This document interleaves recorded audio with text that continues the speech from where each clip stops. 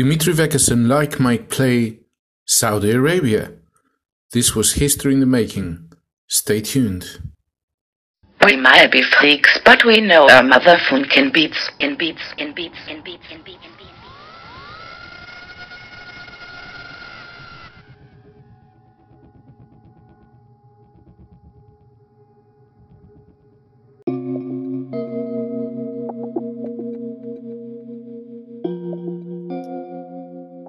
This is Johnny Walker, your host for the Freak Beats EDM podcast, and I'm coming back with another episode, number 144, to discuss and spread the good news.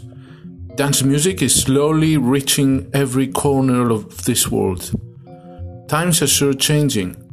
Change is the only definite variable we will all face during our lifetime. And this can happen in places you never thought they were likely to experience change within our lifetimes. At the end of the 80s, change happened in Eastern Europe. Change that was inconceivable a few years ago.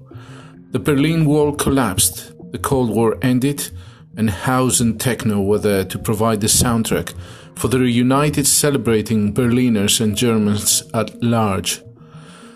The Kingdom of Saudi Arabia has long been accused by the Western media for its ultra-conservative nature.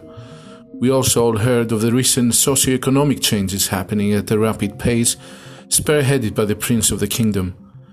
It is no surprise, therefore, that music will play a pivotal role in providing the soundtrack to these changes. In our case, we care about electronic dance music in particular. When we therefore got an invitation to attend such a local event, we could not say no. For those who have not listened to episode 139 we published in the beginning of December 2019, how dare you? We were the first to discuss the inaugural, to our knowledge, electronic dance music festival for the Kingdom of Saudi Arabia that took place in the capital of the kingdom, Riyadh, called Middle Beast. This was a 3-day festival in a 60,000 capacity venue, which featured, among others, Marco Carola, Black Coffee, Rehab, Tiesto, Martin Garrix, Camelfat, Fisher, Steve Aoki, David Guetta, Afrojack, Salvatore Ganacci, and Sebastian Ingrosso. All the big guns of dance music were there, but guess who was missing? The number one DJs of 2019 as per DJ Vote. This was therefore the first time the Belgian brothers would smash the house in Saudi Arabia. I will only cover the details pertaining to the event itself. The music event was part of Gold Saudi, a European tour event in the Kingdom of Saudi Arabia that returned to the Royal Greens Golf and Country Club at the King Abdullah Economic City on January 30th, 2020. That is 2 days ago. Later on in the year, a historic event, namely the Ladies European Tour schedule, will also headline players from the women's game compete for the first time in the Kingdom. As I said earlier, changes are rapid and most welcome from Western media, and communities have embraced and endorsed them. To get back to the live show, I got there slightly late with my local Saudi crew.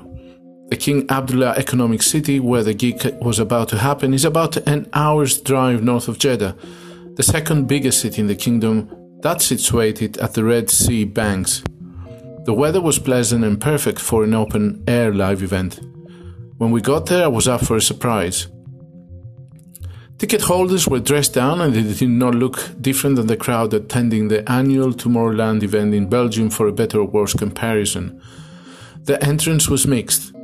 Yes, that means no separate areas for men or women.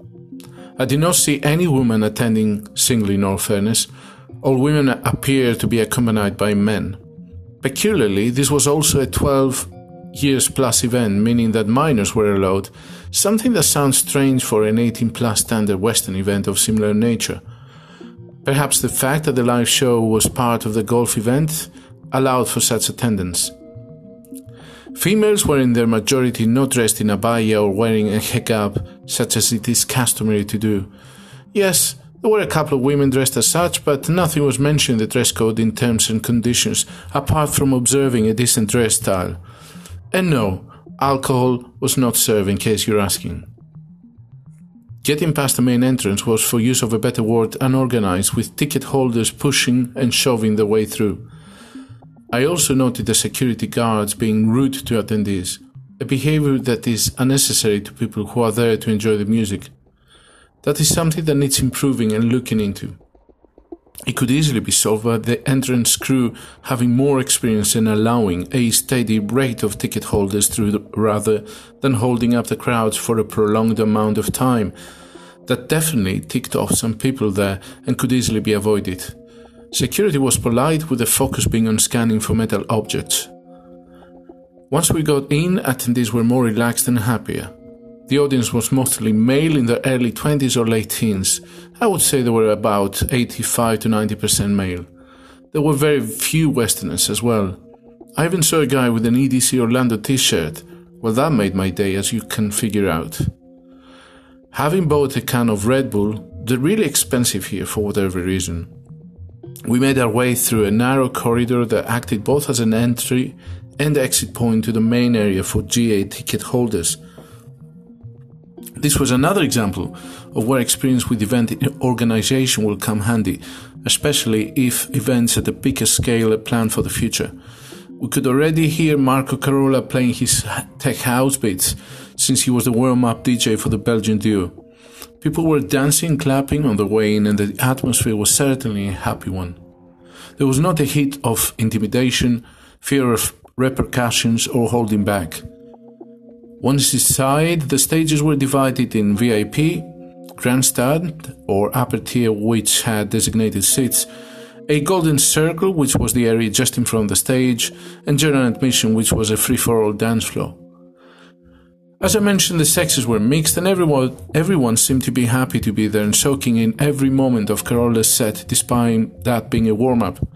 The stage was perhaps basic for a 2020 event, more geared up for a rock concert than an EDM live show, but once Dimitri Vegas and Like Mike started the set, all the right show features came out in full force. The smoke cannons, flamethrowers, LED screens and lasers were there, reminding us that this is an EDM live DJ set after all, but perhaps not in a grand scale like in a US or a Central European gig. After all, I do not think that the stage was purpose-built.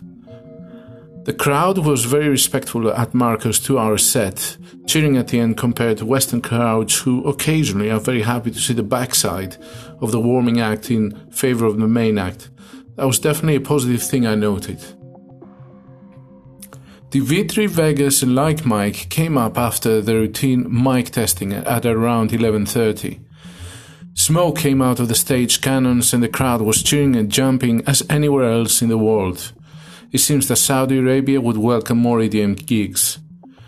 The event held at a venue holding probably just over 2,000 people. Once again, it seemed that most people were familiar with the routines and shenanigans of the Belgian duo. So we had the right versus left jump crowd competition, the sit down and crowd controls, 8 steps to the left, left, left, and 8 steps to the right, right, right, you know the score, routine, and of course the hey ho chanting. They played all the well-known hits, and again I noticed some of the lyrics were edited to be more appropriate for the local crowd. For example, on Instagram it was, I don't give a pause about your Instagram. Well, you get the drift. I noted 2 differences from the traditional Dimitri Vegas and Like Mike gigs. Mike was not swearing. There was no effing, although he could not hold back at least once. I caught him red-handed. Also, for those who follow the Belgian duo closely, they would be familiar with them.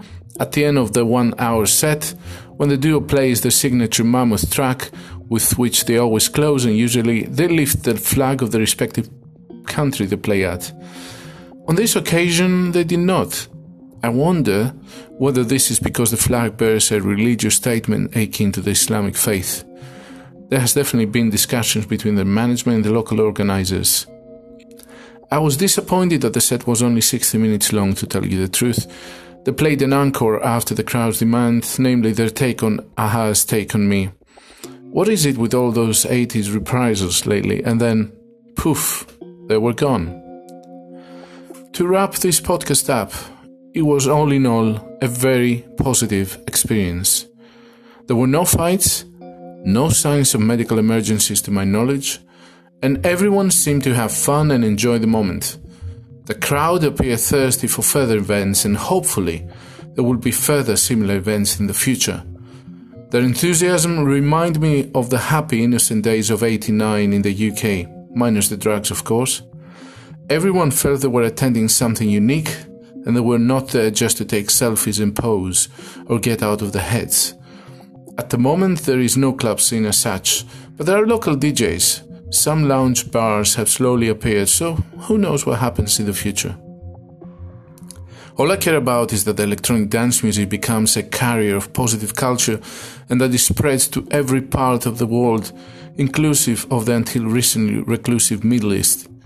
We know that Ultra Music Festival is having a UAE edition on 6th and 7th of March. After all, in the words of Chuck Roberts, this is our house and our house music.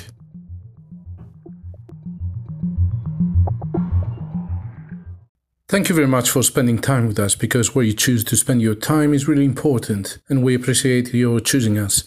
Please make sure you followed and share this podcast if the topics we discuss spark your interest and you appreciate us going off the beaten route. To remember that we're ravers just like you. I have been dancing for 30 years now.